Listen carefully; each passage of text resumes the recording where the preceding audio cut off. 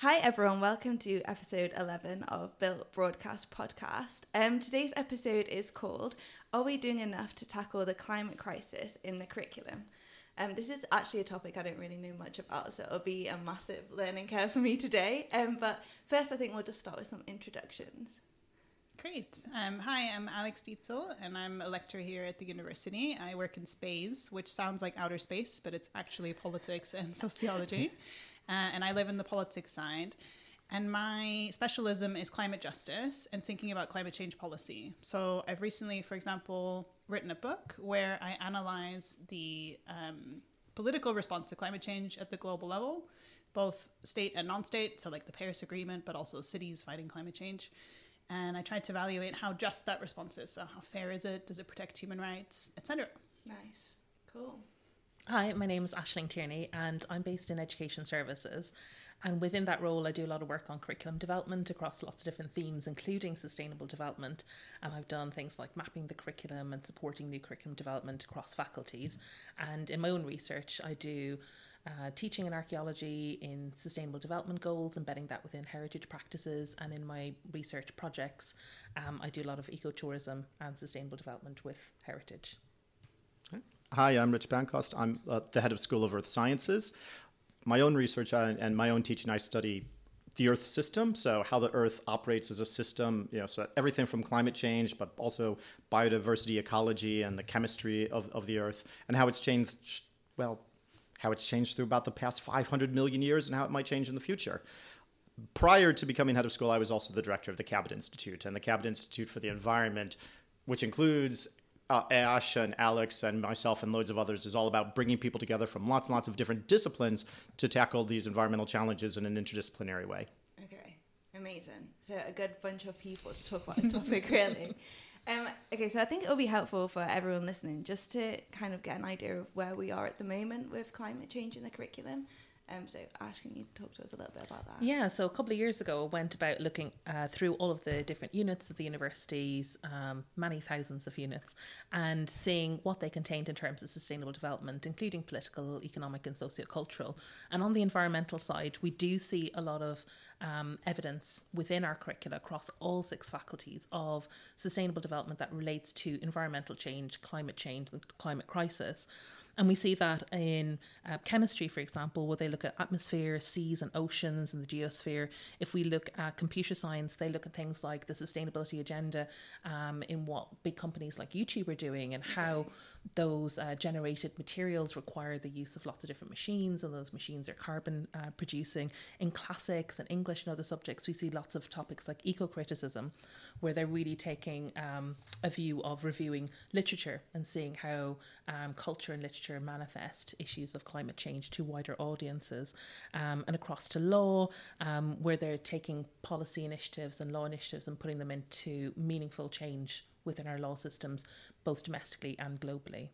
Okay, so how does that work tie in with what the Cabot Institute is doing? Oh, well, the Cabot Institute is, when we were founded, we were initially focused upon research, and increasingly we realized that you couldn't really have a disconnection between the research and our teaching and our curriculum.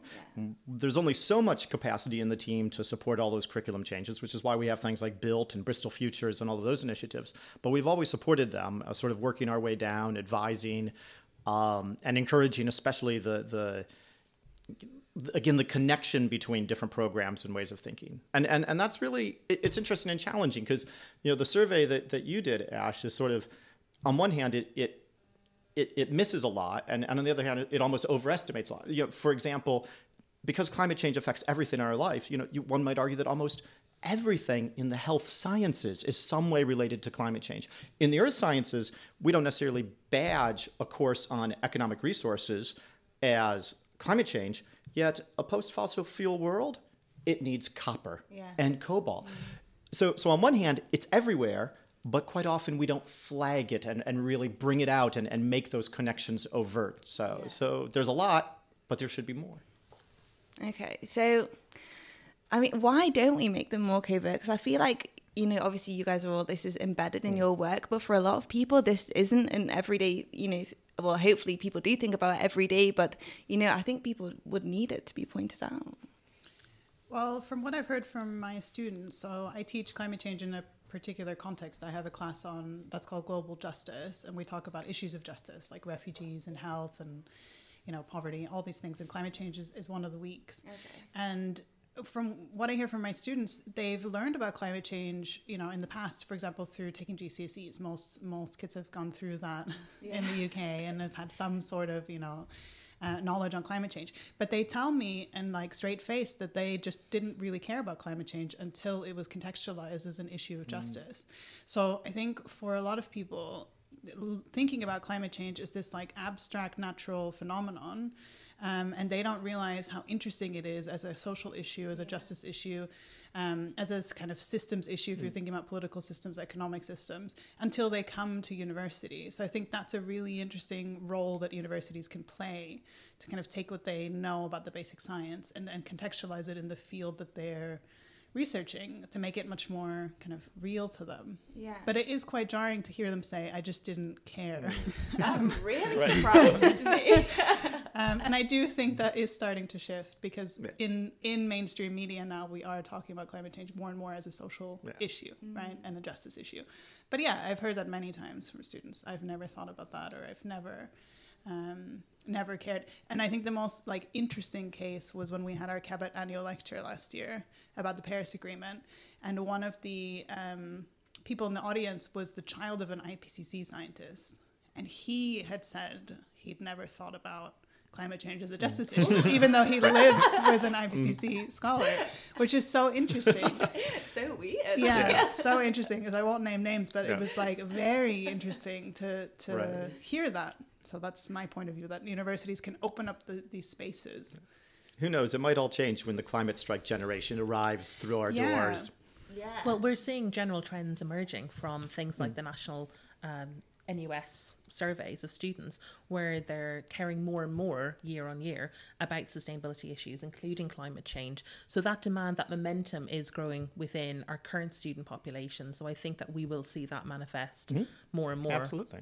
I mean, as to why we don't, have it in the curriculum, I think as much as we could is, we could dissect it in all sorts of ways. But of course, the starting point for any course you teach is probably the course you took when you were a student yourself. And sort of, there is a bit of conservatism and legacy. And then a lot of the pressures that encourage us, well, how do we modernize our teaching? How does it evolve? Yeah. Well, there are pressures about focusing on the skills and the careers and those things. And those are very, very important.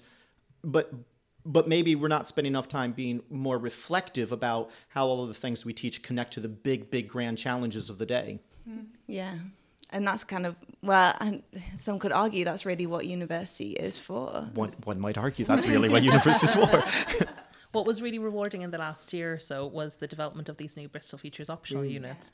And we developed 4 of them, and 3 of the 4 brand new units have really strong, meaningful connections with sustainability and specifically climate crisis embedded within them. And we're talking weeks of work on these topics, not just a single lecture. You might miss it. This is something that is fundamental to the assessments and to the content. And we had Alex contribute to the Sustainable Development one. We utilised our networks. Lots of academics from the Cabot Institute contributed, as did external partners and international organisations. We did work with a big national conference in Croatia that was held there on the SDGs, Sustainable Development Goals. And we took that really broad, big issues, contextualising things for the students, and also looking at the complexity. It's not straightforward. It's not just here's a fact, now you know it. It's really thinking about how you can take that learning and bring it back out into your discipline. So the students doing these optional units are from across the university. Yeah. They're from all different subject backgrounds. Undergraduate and postgraduate? Undergraduate students only. So for these particular units, they're only undergraduate, but Rich can talk about the masters. Well, there's lots of masters, and they're more delivered within schools and such, but there's lots of master's programs that are also focused on sustainability and environmental issues. All over the place, and sometimes it's a little, or sometimes it's disguised. So there's master's programs in say the vet school and such, but again, those will touch upon food security and by extension climate change. So just like our undergraduate curriculum, many of our master's programs will be touching on climate change in all sorts of tangential ways. Okay. I was going to say, you know, looking at the Bristol Futures unit on sustainable development and how it's broken down, because we have it in front of us, I really like how it goes to the complexity of the problem. So it might be worth just reading out the headings so people can understand how it's being taught. So it starts with science and understanding, and then it goes into kind of behavior and organizational change, before talking about economy, policy, and law, and then equality and justice, and finally technology and innovation. So you can see here like a really multidisciplinary approach to understanding the complexity of sustainable development and climate change, which I think is great, because if you're taking this unit, you might be from one of those areas, or you may have encountered one of those things before, maybe two, but to see it all come together is probably incredibly interesting for the students, and also helps to kind of shape their understanding about the complexity and the kind of challenges we face in actually responding to climate change as a society. So I think you've done really well there to set it up in this way. And it's exciting to see that unit open to anyone who wants to take it. And as far as I understand, maybe you should correct me, from like the next few years moving forward, if you do want to take an open unit, let's say as a first year, you'll be able to take those Bristol Futures units. Yeah, as long as it works with your timetable. So some of the timetables are slightly more restricted than others, but in principle, any student can take any one of these optional units, and the opening units is being redesigned to add that flexibility, and we've added capacity so we can do big numbers. And they're all blended learning as well, so we're not doing lectures so much, we're replacing those with online content, and we're focusing that time with students in classroom, interacting with each other, as well as our hourly paid teachers who come from all 6 faculties. We're really lucky. It's really diverse. The teaching is really diverse. So on this unit, we have someone from geological sciences, from engineering, and from chemistry as the unit directors, and then our HPTs come from across all faculties. And so our students are then seeing that the teachers themselves are quite diverse. We're a diverse cohort. And I did a lot of evaluation because I'm super nerdy about this stuff. And I burrowed down. And the students, yes, they're super happy. They love the units, which is great. But also they say that they're quite transformative. They have a different feeling about these units. A lot of the time, the students who were taking them in their second term had already had one term at least in their first year.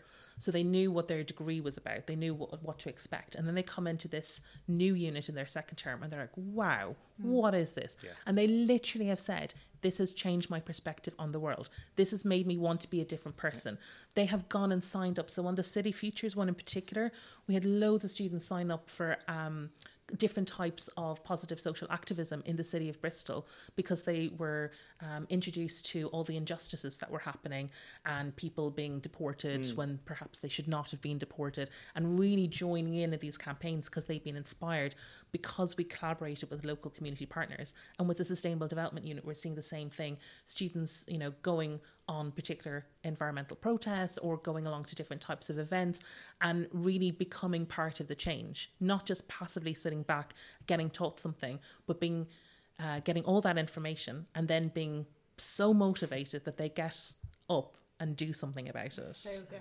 Yeah. You can ask for any more.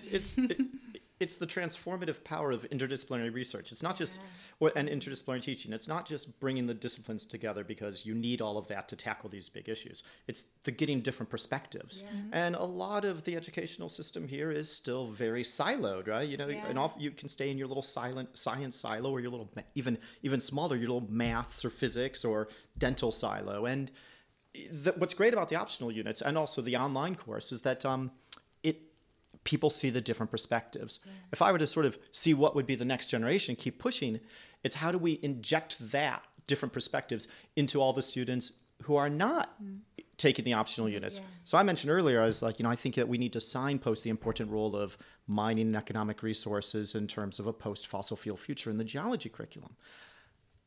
Actually, I want to go further than that, because if we're going to start talking about that, then we also should start talking about the social justice implications of, say, green colonialism and us maintaining our lifestyle, but basically offshoring the environmental and social justice costs to other countries. So this is where we want to go. And I think our students are desperate for it, but often we don't quite find room to fit it into the curriculum when we're juggling timetables and accreditation and all those other things. Yeah. But it is crucial because the kind of dialogue around what to do about climate change as a social problem, I think is just emerging in the public sphere, and there needs to be more nuance to the conversation and more understanding.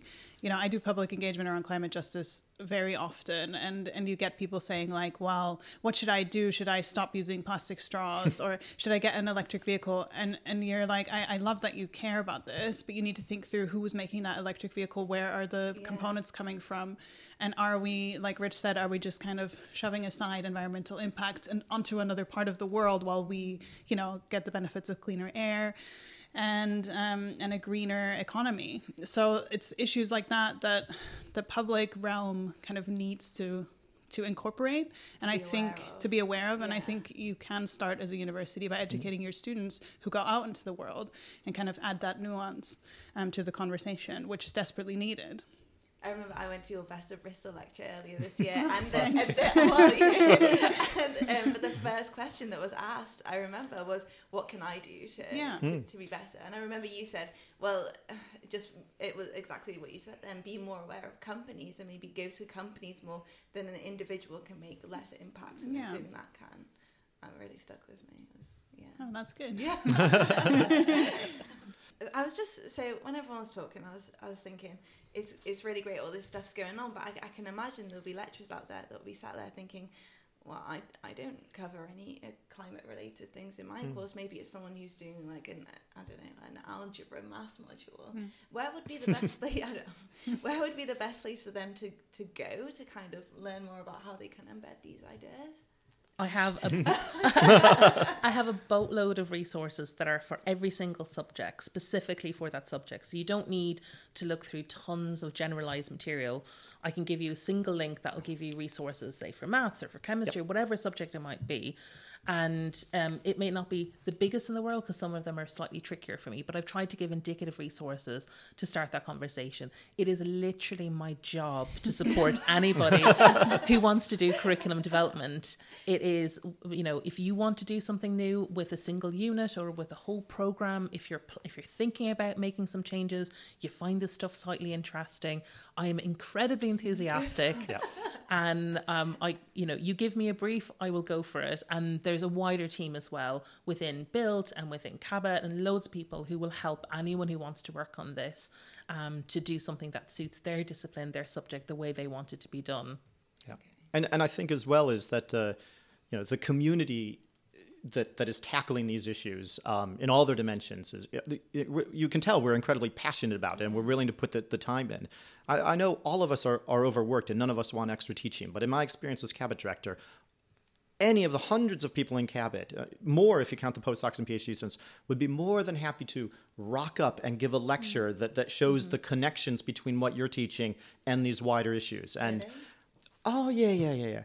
No. Yeah. If you ever want to know sort of, you can contact Ash, or you can, look, if you're a lecturer listening to the podcast, you can, I'm telling you right now, you can email me and I will try to connect you to someone. Rich.Pankos. That's right. It's r.d.pankos. You can find me on the Bristol server.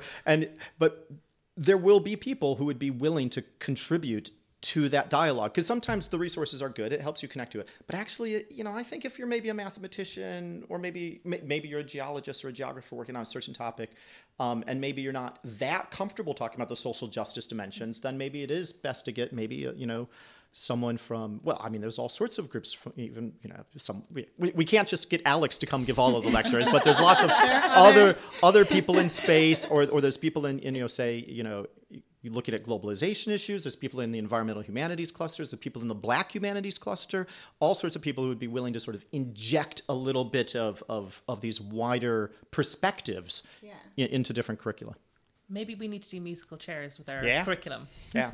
And move everyone around, switch it around. Yeah. I, as a scientist, would be more than happy to come talk to social scientists and explain why climate change is probably not going to cause extinction, of humanity. That is going to cause all sorts of extinction of other things, unfortunately. But I think all of us are happy to bring our expertise to different groups of students. Yeah, and I think schools should be encouraged to support that. You know, I think heads of school, I mean, Rich is a head of school, so he knows how complex that job is and how difficult it can be and time consuming.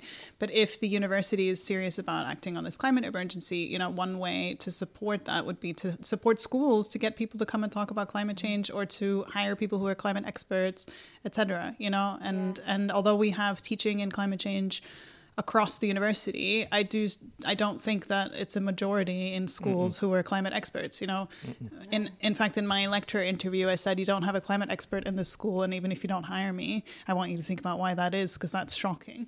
Boom. Nothing to lose. And they hired me. You know? It works, kids. But if it's like, seriously, you know, schools could use some support from the university to enable them to teach more on this without burdening existing staff too much, you know, and sharing that load of how do we integrate this into the curriculum. And I think what Rich was saying about the way that everyone's quite helpful and happy to work with everyone else, it extends outside this university. And there's a really big, strong national directive. So the EAUC, the Environmental Association of Universities and Colleges, there's tons of people in those networks, and they have a Shed Share email address, and we ask each other's questions, we ask for resources. Everyone's very communicative and open, and it's the principles that you see within this sector are, when I've got something that's useful, or I'm running a workshop, or I've got a webinar, whatever the resource or skill might be, I'm happy to share it. And it's open and free to everyone. And there's a huge network to tap into that. I guess it's a problem that has to be tackled by everyone coming together, isn't it? And so, starting that way is essential. Yeah, and you don't actually, I think what we're talking about is you don't actually need, I mean, the ideal would be is that this would be a real comprehensive part. But really, what we really need to achieve is we just need to tease our students with this recognition of the wider perspectives and the wider implications of what they're studying, and how it connects to these wider issues. And then once they realize that, then hopefully that unlocks their own curiosity to go and pursue it more. Okay. And also, I think we need to stop putting up barriers to ourselves. So you mentioned earlier that lots of people say, oh, we can't do something because of accreditation. Actually, if you look at the details of what the accredited bodies are saying, they're pretty easygoing, and they actually support a lot of the sustainability agenda. So that's not really an excuse. If you look at the optional units that are, you know, designed for first years and some second years as well, we're dealing with really complicated interdisciplinary issues with first years. This doesn't have to be something that you can only do in the third year of a degree. Oh, you know, we have to get all the basics down in first and second year, and then in third year we can do complicated things. You can do complicated things. You can do problem-based learning. You can do grand challenges from the get-go, and you can inspire them early on so that the students go through their entire degree process feeling invigorated, inspired, and challenged by their subject matter, and see the relevance outside of their degree and within their degree subject. So if I just, because we've got less than 10 minutes now, just go back to the original question. Are we doing enough to tackle the climate crisis in the curriculum? Yes or no? No.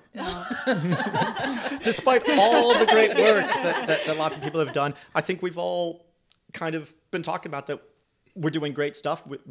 There are great initiatives, but we could be doing more. Okay, what more could the average person do? Is it about the person, or is it about the university as an organisation should be doing more? Both. Yeah. It has to be both.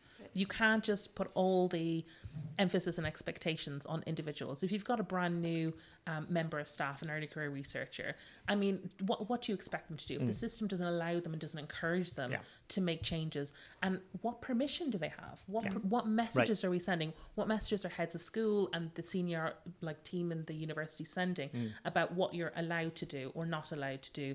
What are you being encouraged to do? What are you being supported to do? And if those systems aren't in place to support you, then we can't put the expectation on them. And what's being rewarded in terms of promotion and progression through your career. So the university's just updated this in a way that's actually quite positive, because there's more flexibility in what is now important for promotion. It's not so much about research and teaching.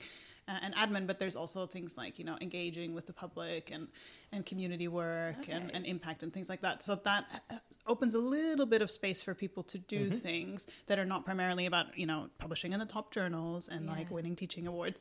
And that, too bad for me.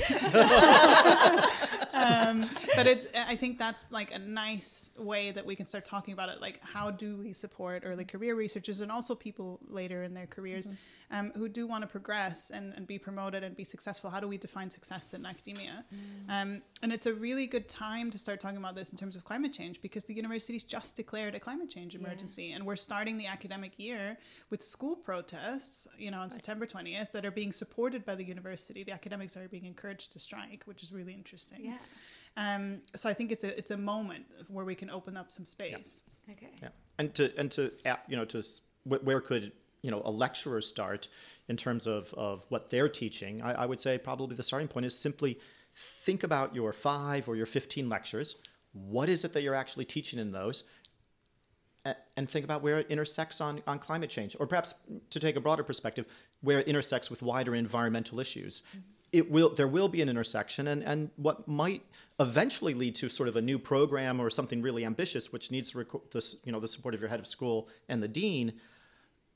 It might start with you just adding in one of those 15 lectures being the topic that you're meant to teach, but examine through the lens of climate change. So there's a whole spectrum of things that can do. But I think in terms of most of our courses, you start with what you're teaching, and you see where it takes you. Because again, climate change intersects everything. Yeah, and it's about tweaking what you already know. It's just refocusing an element.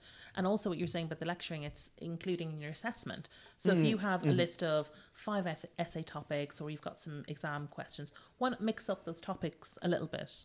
Put a challenging question in there around climate change. See what happens.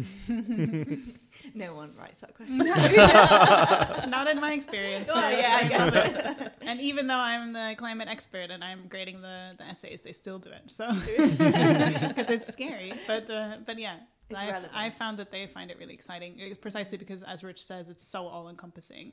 And there's so many things you could write about. And I think that draws students in. And it makes it quite, not easy to write an essay on it because it's such a huge problem, but it makes it easy to get into it and get passionate about it. And more enjoyable. And otherwise as well, we've been focusing a lot on the undergraduate and touching the master's level, but all of our students, we have some PhD students who do talk components. Are we embedding sustainability thinking, climate change issues within those elements? What are the systems? What are the frameworks?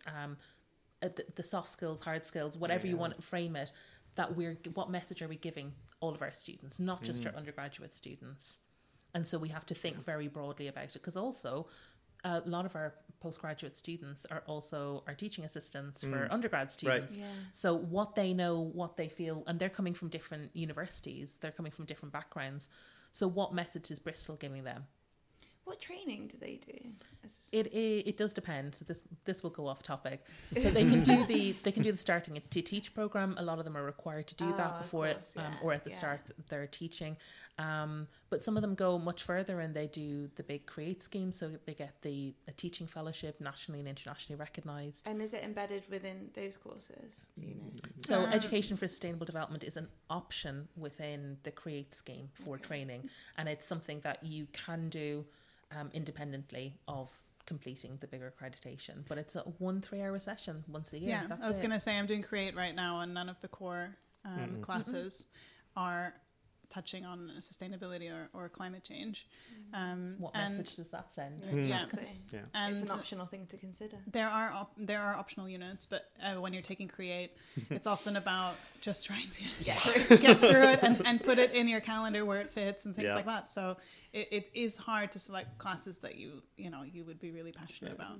But the flaws in CREATE, they simulate the flaws in our own curriculum, right? Which is that you feel that there's, with CREATE, there's pedagogical skills that you're trying to teach. You're trying to teach all of us about different techniques, methodologies, and such. And we actually quite often don't pull back and say, well, what are the big cross-cutting issues, or the concepts in which we embed our teaching? I think we just often lose the forest for the trees, right? I talk to a lot of my colleagues, and they think like our entire curriculum is about environmental change. but a lot of the students wouldn't see it that way. That's actually a really interesting point. There's been surveys of students, and they've been asked to reflect on their curriculum. And my colleague Hannah Tudell did this big survey a couple of years ago, and the students came back and said in some subjects, no, we don't do any sustainability. We don't. The academics were adamant. No, we do teach it. We do. But it was always this kind of implicit. It wasn't explicitly signposted to the students. So the students had been, but they didn't actually know the way to frame it, the way to phrase it. And once it was articulated in a slightly different way, again, just tweaking what they were doing just a little bit, then the students were like, oh, now I recognise it as fully articulated sustainability. It's, as you said earlier, it's just you need to make it a bit more explicit sometimes. Yeah, and sometimes also we can do a little bit better at drawing the connections between the distinct units that we're offering and such, because often, one unit is talking about climate change and they think, okay, that unit was my climate change unit, but actually no, that unit is connected to many of their other units that they're taking, but those connections are again implicit rather than explicit. Program level approach. Oh, but that's a whole. That's a whole other thing. Yeah. And I guess at that point, that is quite a nice place to end. Unless anyone has anything burning they would like to say. No, brilliant. All right. Well, thanks so much, everyone. Thank you. It's been really interesting. Thank you for having us. Yeah. Thanks. And I guess thanks for listening.